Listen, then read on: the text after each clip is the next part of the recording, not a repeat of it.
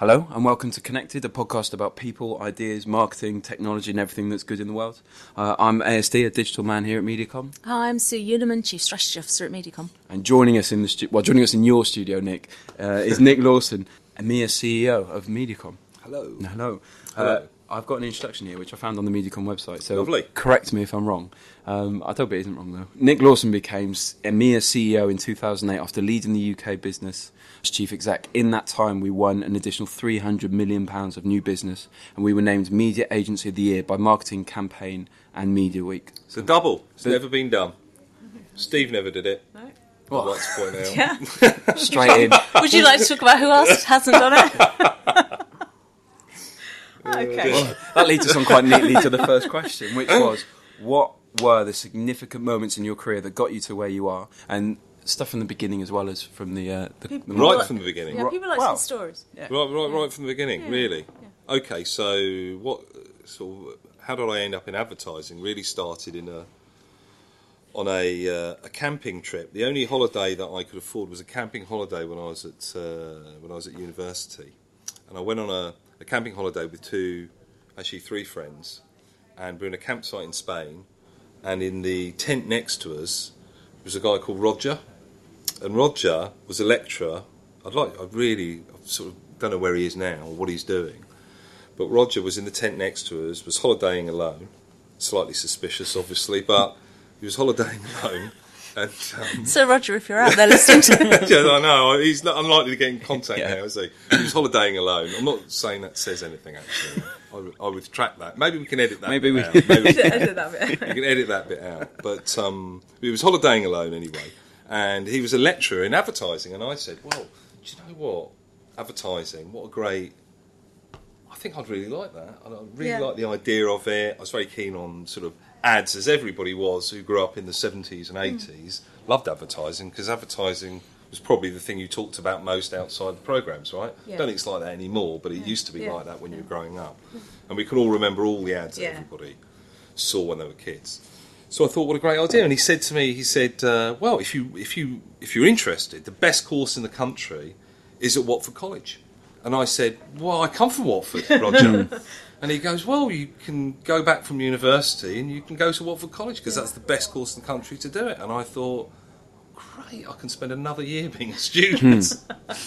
So I went to the course at Watford College. But unfortunately, Watford College, I got the wrong course because I only thought there was only one job in advertising, and I thought that was writing the ads, right? Yeah. So I didn't know there was a whole industry, but I got the account director's course rather than the creative course. So I turned up and going, well, when do we start writing the ads? Yeah. And they're going, well, we do that bit in sort of January, but the rest of it is how to be an account handler, really. Yeah. So I spent, and media.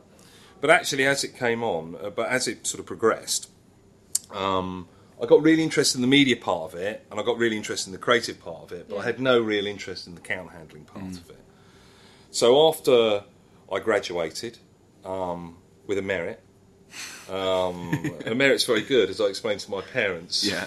A merit's very good, as I explained to my parents. Merit is absolutely fantastic. I've only gone and got a merit. Well done, Nick. Unfortunately, my girlfriend at the time, who's actually now my wife, got distinction. So she piped up, well, it's not really. Everybody got a merit. You'd have to be a total muppet not to get a merit. Yeah. But only two of us got a distinction, and I was one. So it's sort of a rivalry probably started then. But so after that, I decided to become a copywriter. So I was trying to be a creative. With somebody that actually works in Mediacom, who is a creative at Mediacom, Sam Learmonth, and we were a creative team for a while, and we did some work placements and stuff.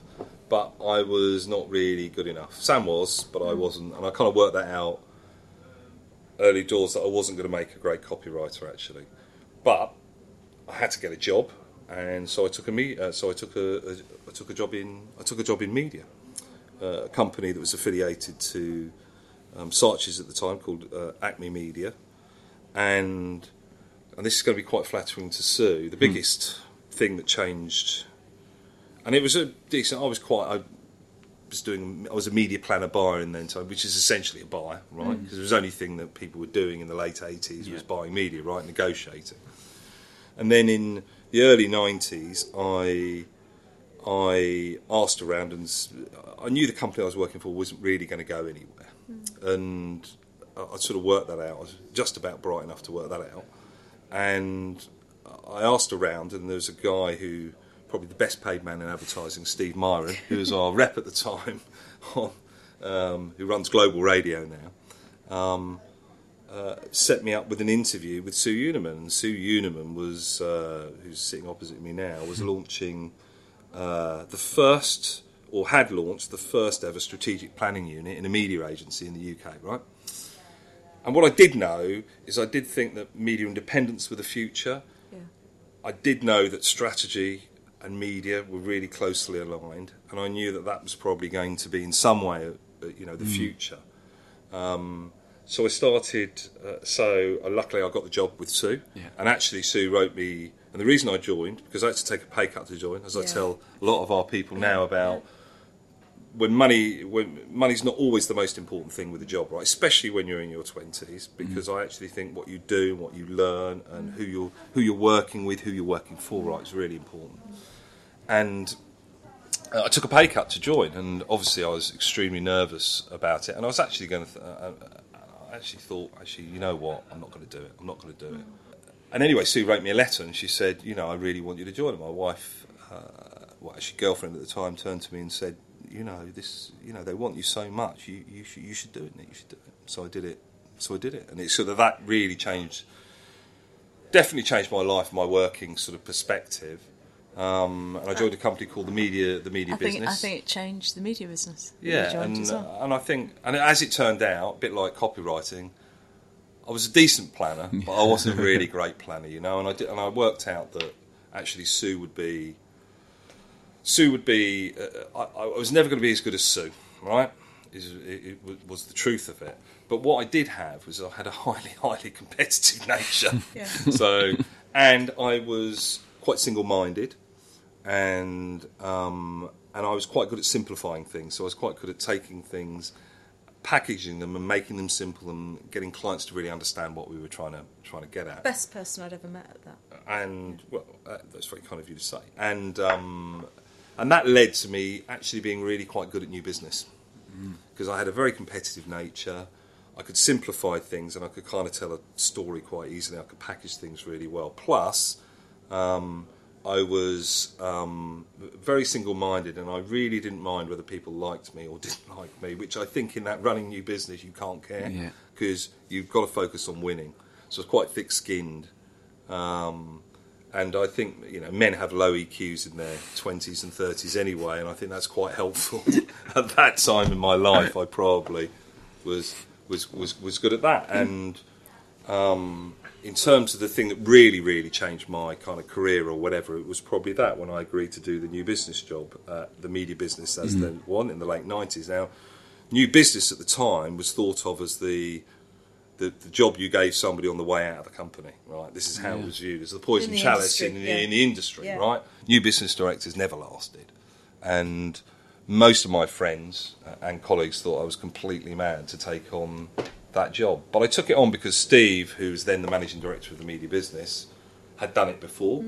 And also Sue, and also there was a great support function or great consultant that we used, a guy called Mark Edwards, who's Sue's partner, who was brilliant, who was really clever. So any of the ideas that I had, he could really, he's a fantastic journalist, a fantastic copywriter, and he could really put those into action. So we came up with a great product, and we did some really good things, and we were really focused. And after losing the first 10 new business pitches in a row, which is not a great start, which is why I think it's really important to have a boss. After losing the first 10 in a row, and I did lose my first 10 pitches in a row, we went on a winning streak to end all winning streaks, really. And we took MediaCom and then merged with with Media Business, and we became a new agency. I think Claire Beale said, "Great, MediaCom pretty useless. Media Business slightly better than useless. Put the two together, you get a bit useless." And we used this as sort of our inspiration, and we got to number one in the UK within Well, we merged in late 98, early 99, and we were number one by 2002. So we went from number 6 to number 1, and we just went on a massive winning streak. And I think for all of us, that period of our career was kind of a defining moment. I think all of us that were there at that time really, you know, look back on that time as something that it's almost like a dream now, isn't it, really? But the great thing, and the thing I think we're all most proud of, is MediaCom is still number 1 now. It's hard, I would say, you know, they say it's relatively easy to get to number 1. I don't think it particularly is, but it's a damn sight harder staying there than it is getting there, I would say. And I think that if you look then what happened over the next 5 years and the people and the talent in this organisation, it was an incredible... it's an incredible achievement, and I think you can only do that when you've got a group of people that want to work together, that feel really connected to the agency, that feel that they've had a hand in building it, which I think we all do, and all of us still at MediaCom still feel that way, I think. And we kind of, there was a camaraderie and a love for the people around us and each other that I think still exists to this day, and I think that's... So the proudest achievement was probably that, as all staying together, still liking each other. We haven't fallen out. No. We've not got massive egos, apart from Steve, obviously, he's got a huge ego. But, you know, the rest of us, you know, keep it in check, I think, as we go along. Sorry, what was the question? I totally forgot. That was good. That was it. That was a brilliant answer. And I've got a question that's sort of associated with some of the things you've said, but the more personal the answer, again, kind of the better. This is something that our listeners have asked, that you know, we ask people. What do you attribute your success to? Well, in terms of from a personal perspective, I would say that I grew up playing. I was sport mad when I was a kid, so I've got this competitive streak in me. So I think personally, I've got a very, and I think Steve would say this about me. He, other than himself, he thinks I'm the most competitive person he's ever met, and I think I love competing. I actually don't mind losing, contrary to popular belief. I mean, nobody likes losing, but I actually think losing's part of when you play sport. There's an inevitability, right? You've got to lose. Yeah. And there's an inevitability that you lose in business sometimes, right? And I think learning from that, taking that on board, is probably one of the most important things. And a lot of people, it's a cliche, but you learn more when you lose than when you win. I really do believe in that. But my overriding thought on what I attribute my success to is working around brilliant people, right? It's impossible to do it on your own. Agencies are impossible to run on your own. We rely, and what clients really buy into is they buy into teams of people. And I've been a great believer when you're in a new business pitch or you're meeting a client for the first time, a client's got to want to be part of the team that you represent. Yeah. So they've got to want to feel part of it. And I used to say, the feeling that the client needs to have is I want to be part of that. I want some of that. And I think that's the most important thing. So I attribute myself... and the other third thing that I'd say, and anybody that tells you any different is lying, luck. Right? You've got to be at the right place at the right time. Yeah. And, you know, absolutely, you know, Napoleon quote, but I'd give you the same about football managers, any walk of life. You need a bit of luck. You need to be in the right place at the right time, but you need enough you need enough ability to be able to spot that and make that work for you in your favour. So spot the bits when you're lucky, and I think that what I did was, you know, I suppose I spotted the opportunity when it was presented to me, which was when MediaCom and the media business merged, and I think there was a pivotal moment, and we all had to perform at that time and do really well at that moment in time. It was a brilliant opportunity for us, but I would say the 6 people that were running that agency at that time nailed it, right? And I think it's about nailing it, nailing that opportunity at that moment. You're talking about a huge level of resilience as well. So to run your business, I'd forgotten this if I was aware of it, and lose the first 10 pitches and use that as something to drive your success as opposed to spiralling off. Well, and there was a lesson in that. Funny enough, there was a lesson in that, right? Because by and large, when I was doing that, I was trying to figure out what was going wrong, and the feedback that we were getting was they really liked you, Nick, but they didn't like the team. And what I was doing really was selling me rather than the team. And what I had to do was step back and Yeah. make sure that they were buying, because they're not buying you, they're buying the team.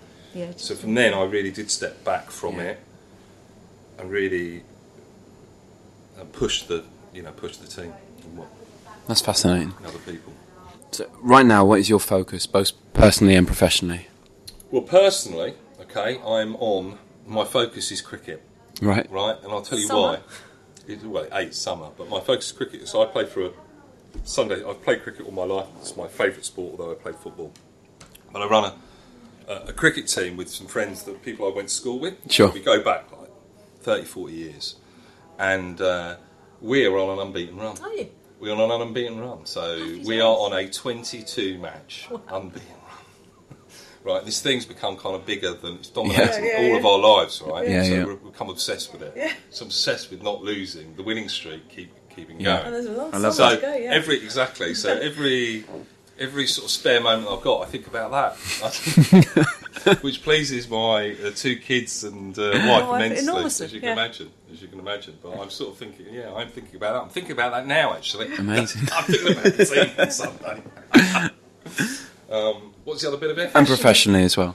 Professionally, I think that business. I suppose business dominates. I think that I run EMEA, and the UK and Germany are our kind of biggest markets. So they're always a worry. But I think our biggest focus professionally is making Mediacom the number one global network, right? And that's what we're entirely focused on, really, that dominates us. And that's simple. The simple equation is about winning clients and not losing clients. So, and that's what dominates sort of all of our agendas, I would say. Sure. I think, as I said, we're competitive by nature. You have to have a landmark for your success, I think, in business. You know, what are you aiming for? And I think that's what we're aiming for. We're aiming to be that, and we're not that yet. But Fantastic. I'd say we're decent work in progress, though. So you've talked about, you've come from Mediacom UK. You're now running all of EMEA. How's the relationship with the UK changed? Well, it's difficult, isn't it? Because obviously, the headquarters of Mediacom Global and EMEA worldwide is in this building, so we share the same building, right? We sit on slightly different floors. You're much these higher. days. We're a bit higher up. It's a bit of a cliche, that, isn't it? Okay. Yeah. Working your way up the building. And it's quite interesting. I was having an office on nearly every floor in this building. I moved about. So, in terms of the relationship, I think, how's it changed? I think there's a tendency, because I know that, because obviously I've run the UK, right, and there's no, and when I was doing, but when I first inherited this job, there was no moving part of Mediacom in the UK that I didn't know. Yes. And as time goes on, of course, the people change Yeah. to a certain degree. A lot of the senior people haven't, but a lot of the people have changed. Yeah. The products change, the way it works changes, right? And so you don't know the detail like you did. You can't shortcut like you did. And then I think, and that has made, I would say, so at first the relationship can be quite tense, because obviously you're supposed to be focused on EMEA, but of course you know much more about that specific agency than you do about everybody else, so you tend to kind of shortcut. So I think inevitably there's a tension there to start with, but then I think about where the management has really come from moving forward. They've worked with me in EMEA, so they've come from EMEA back into the UK. So I think they've got a really great perspective of what it's like to be part of a network, right? So both Karen and Josh did the same job for me in EMEA, right? So Josh replaced Karen in EMEA, and then he went back into the UK as COO. So they've come from a background of really understanding the network. And I think once that's happened, I think there's much more integration between the two things. There's departments now that we share. And I think overall there's a great, I think it's a great working relationship. Really good working relationship. That's great. So, and honestly, I know people probably would say, I would say this, but I look at other agencies, right? Yeah. It's not the same. No. There's a real division between a worldwide and the home market, if you like. That doesn't exist here. It really doesn't. Yeah.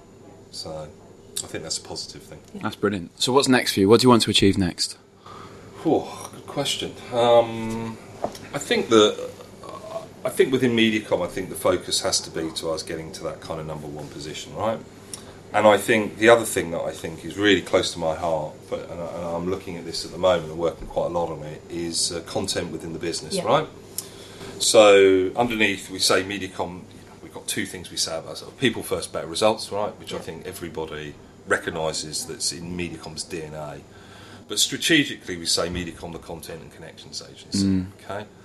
And we have to truly, to make that vision a reality, we truly have to build a content business that's integrated within everything that we do.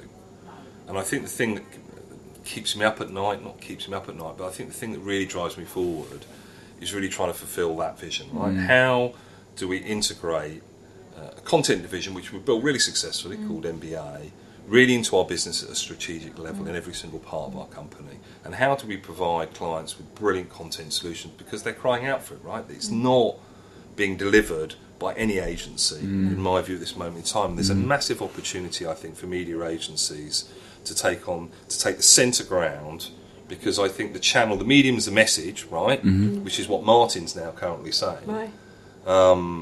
It's more true now than it ever was. It's more true now than it ever was. And more specifically, all the different channels, right? And how we integrate those and connect those together and provide content in a fluid way right the way through all of those different channels in a linked way that people can understand, that the consumer can understand, so we're taking them through a journey and a story behind a brand. It's going to be and then using tech and data to support that, and how we put that on top of talent is going to be how we're going to differentiate ourselves, really. So it's a mixture of those things. And that's another thing Martin says, doesn't he? He says it's a mixture of talent, data and technology. And you've got, and how we're going to differentiate ourselves is how we blend those things together. And all agencies, I suppose, are like most things. Most agencies at face value appear the same, right? Yeah. And the thing that differentiates them is the talent and the way they put those things together and the delivery. So in the end, it comes down to how well do you execute. And I still believe that of us as a company now, right? So we were talking before this podcast exists that we had some issues on a client, right? Yeah. We won't name the client, obviously, but and that is about, in the end, it comes down to the plan and the execution that's put in front of them, right? Yeah. Mm-hmm. And you can have the best that's strategy in the world. Absolutely, that's the sharp end of the business. What advice would you give to someone just starting out then? Don't do what I did. These are the best advice that I can give them. In any respect? No, in a specific request, which I will now go into. Yeah. So the first job I ever had, I'd come from university. I'd done a postgraduate course in advertising, which I talked about at Watford. It was the best place at that point in the country to do it, even though I got merit, and I got a merit. Discussed. I don't think you said well done. No. I want to know what Steve got. Discussed. And and I was asked to, my first job, I was asked to put bookings on the system. Do you remember DDS? We had to put the bookings on, and I was just given a big pile of paper. And I spent 6 months putting bookings on the computer and getting extremely annoyed. And very, very angry that I was much better than this, that I could do more than this, without really understanding that what I had to do was just be part of the team and be helpful and just blend in. I can see you going. Yeah, absolutely. And it took me 18 months really to work that out. I wasted 18 months. So I started my career just being what's the word, chippy. I suppose is the way I describe it. And I look back and I just think, God, if I'd have just done I could have had 18 months of really going somewhere. Because once I'd worked that out, I really started to do really well, right? Because I used to say, I'll do that, I'll do this. Yeah. And I got really interested in, we had some response clients at the time, and I got really interested in the stats behind response and what advertising was working, which is why I think you, Sue, employed me, because I was very results kind of driven, and I wanted to connect what we actually did with how it actually worked and what was actually sold, and that's where I really got interested in kind of media strategy. So that would be my advice would be to open yourself up to being part of a team. Do whatever asked of you to the very best of your ability, and do it enthusiastically. And there's one. And when I arrived at the media business, and I always remember, this is Sue, this brilliant soup thing. This is to do with you, and we used to do. We still do competitive reports right now. Now we do sort of audits. They sound great, don't they? And actually, they're really interesting compared to what I was up to back in the 90s. But we used to just reams and reams of spend competitive data, and we used to tell our clients where other clients, their competitors, were spending.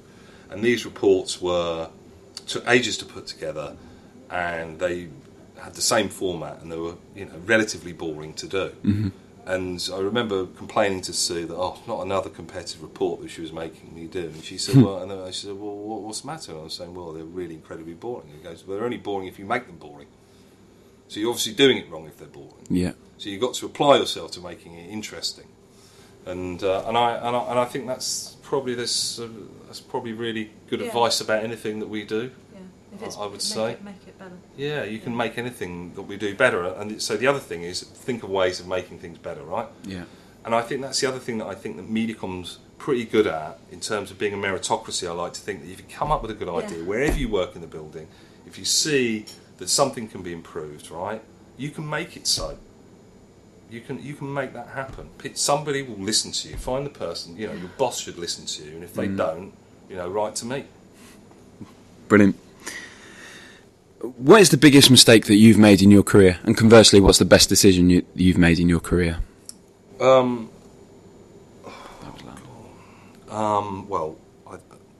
I've made lots of mistakes. I mean, lots of mistakes, and I've got a lot of things wrong. And I think anybody in business, right, it's really hard to get through your career without making any mistakes. You won't have much of a career, right? Because by definition, tough decisions, right, are 50-50 calls. They're difficult. We've made some terrible mistakes together, haven't we, Nick? Yeah, I mean, I think new business. There's a funny new business pitch story that I think is probably the worst, maybe the worst moment of my career where I really did get it wrong. But it's taught me a thing about kind of questions. So, so I was there. We won't name the client, but I had a really thought that you could get more, rather than asking the traditional chemistry, boring questions. I had this idea of saying, well, we're going to. And I read this book, I think, and they were saying, well, if you ask questions a different way, you kind of get a different answer, right? Better answers. A better answer, it'll be a slightly more unique answer. And so I had this series of questions, which were, if your company was an animal, what animal would it be? Amazing, right? Yeah. And the client goes, but we're not an animal. I said, no, but if you were an animal, what animal? You go, well, we're not an animal. And what sort of question's that, anyway? So you're going to ask me another question. So the next question on my list was, if you were a car, and I remember half-heartedly going, if you're a car, what car? And oh, no, maybe not. And it was maybe, suffice to say, we didn't win it. No. But Steve didn't help as well by asking him if he played golf. I always remember this. Steve goes, do you play golf? And he goes, yeah, I do. I'm quite keen golfer. And he goes, what sort of handicap have you got? And the guy rather proudly goes, 18. He goes, oh, that's shit. Yeah, we went through the whole pitch. I mean, it was a long process, but we lost it, I think, in that meeting. I think the mistakes you make, by and large, as well, by the way, are usually to do with people. So losing certain people, I suppose, or employing the wrong people. Yeah. And particularly in my job now, where I've got to put sort of leaders in place in different markets, and I've definitely made some mistakes in that. And I've made some good decisions and made mistakes, and it's not an exact science. But it shouldn't stop you being brave, right? So Karen preaches this, which I think is a great quality across the agencies, about bravery and what bravery means. And by definition, brave is doing something that scares you, right? And it's difficult. And I think we do need bravery in the business, and we do need people that are prepared to make mistakes if we're going to get anywhere. And I think that our management has to encourage that. Yeah. And it has to encourage people to be brave enough. And you know what? And this is sometimes I think in business that people are too scared to make a decision because they don't want to be seen to be making a mistake. And I think that's got to be the wrong way to look at it. It's got to be the wrong way to look at it. Do you want to answer the second half of the question as well? The best? Best, yeah. Well, the best decision I ever made, I think I talked about it, was to make the decision to take on new business, without a doubt. I mean, I think if there was a moment that changed my career, it was that. And it was also the bravest decision I ever made in terms of moving away from something I was pretty good at. Yeah. I could have had a great career doing that, but I don't think it would have been outstanding. And I think choosing to go, I'm going to focus on this, which everybody told me not to do. It was scary and difficult, but it was the one that changed everything, really. Okay, this is one of our questions that we ask everyone, which is, if you were a genie, what 5 objects, every available objects, would I put in a magic circle to summon you? I'm going to go get the card. Objects in a professional sense or personal? No, personal sense. I mean, it can be professional if you want, but the things that if I had them all in a circle and I said, "Come on, Nick, you do." My Watford season ticket. Yeah. A cricket bat. And ball. That can be kind of one. That's a combination, you can have that. You isn't will it? allow that, So these would be a book, I think, and the book would probably be Birdsong. Okay. Is there a why to Birdsong? It's just my favourite song. It's just my favourite. It's just my favourite book, and it's a book I could read again. Okay. Yeah. I think that I would have something that reminded me of my family, without a doubt. So probably a photo of us all together at Christmas, something like that. Because I think there's a picture of all my whole family together on the stairs at my parents' house. So I'd probably take that. I'd probably take that. And I think how many is that? That's 4. You got one more. That's 4. And I think the other thing I'd probably take is nobody can see it, but on my wall there is a picture when I'd done 20 years at Mediacom. There's a picture that's done in the style of the Sgt. Pepper's Lonely Hearts Club Band, and these are all the people I worked with over those 20 years. Are in this Sgt. Pepper sort of album cover photo, and that photo means a huge amount to me, actually. In fact, it's the best thing, one of the best things that I've ever been given, actually. So I've got another copy of it at home, which I have at home, actually. I'm proud to be on it. So you are there somewhere. Yeah. Mind you, Adrian Green made it on there, so anybody can get on there. And your cat. And my cat, Winnie, Winnie, obviously. Yeah. That's great. So, house fire. Yeah, so we've done the 5 commonly available objects. So what? Are people really going to listen this long? Yeah. Really? Yeah. Well, we'll never know. We'll never know, do you? No. Yeah. No. What 3 things would they save? What 3 things would you save from your house in a fire? I mean, the family's safe, the Family's dog's safe, safe. the cat's safe. Yeah. You've still got a cat as well, still? Yeah. I'm not sure to dog, save the cat. dog. What? I'm not sure to save Charlie? the dog. No, I'd love to, of course, yeah. Jesus, I'd never be forgiven. So, 3 family personal and objects, living objects safe. I would...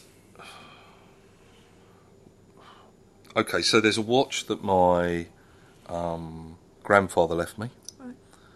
So I would definitely take that.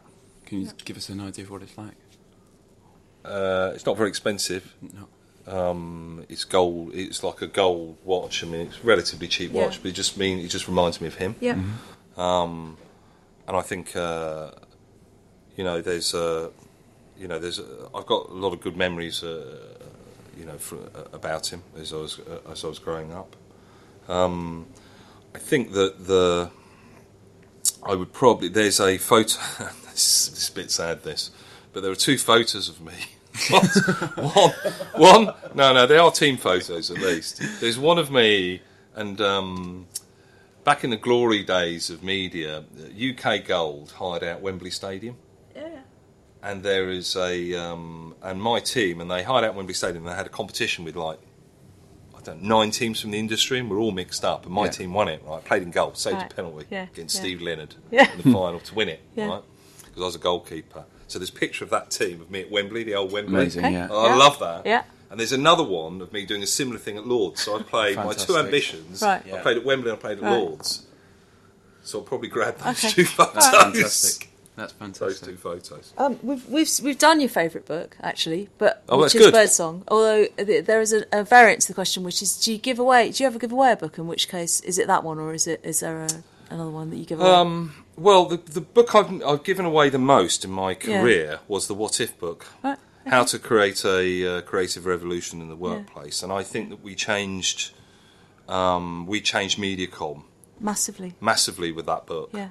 And I think I found that, I mean, we read that many years ago, wasn't it? Yeah. I mean, that book. But I think that formed the basis of the culture Yes. that Mediacom has here. That and a combination of Alan's media business type culture blended with the possibilities that What If book gave us, I think, about how we could really change, that anybody could come up with an idea and make it happen, Yeah. that could be creative, whether you worked in reception or you worked in strategic planning, whatever part of the business, we could kind of change our world. We had it within ourselves to do it. Yeah. And I thought there's a great democracy in that. Yeah. And everybody went on the training. I remember pitching that to Steve at the time, saying that we're never going to work out whether this is worth it or not, but we spent at the time like £100,000 that's a lot of money. training everybody in the company on how to think creatively. And, I just we thought are it was the only company that did that. So and I just thought it was a really brave thing to do. To Yeah. be fair to Steve, he signed, he signed it off, did it. I just think Made a difference. it made a big difference. It made a big difference to our culture. Well, are seem you to be- going to give Nick a billboard? Yeah, so we're going to give you a billboard. It can go anywhere. Where would it be and what would it say? Ooh. Blimey. Well, I'm always very impressed. I'm very impressed with the billboard that I look out onto.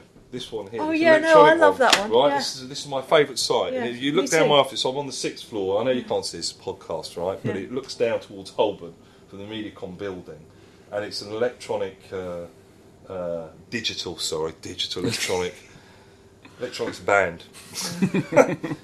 digital poster, but and I'm used to looking out at my office, and I'm used to seeing various dignitaries from Mediacom on that poster, because when anybody wants to do so, I always see Karen or Jane or Josh always on that poster. Never me.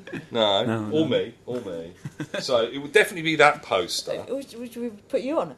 And it would definitely be, it would be definitely that poster. And I reckon what should have it is go home.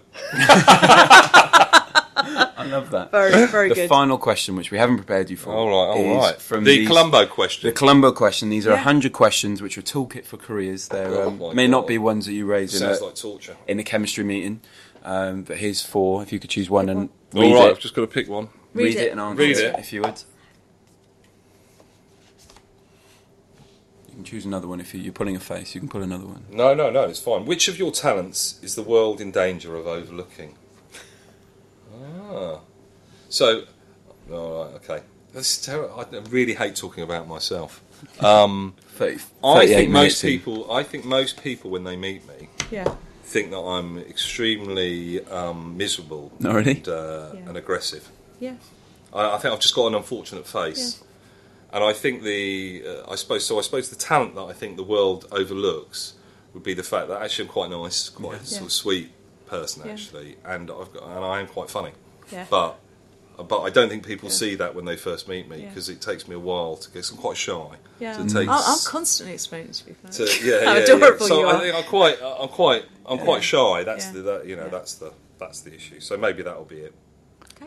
Nick, it's been absolutely wonderful talking to you. Thank you for your time. Thank you. No, Yeah, thank you. thank you.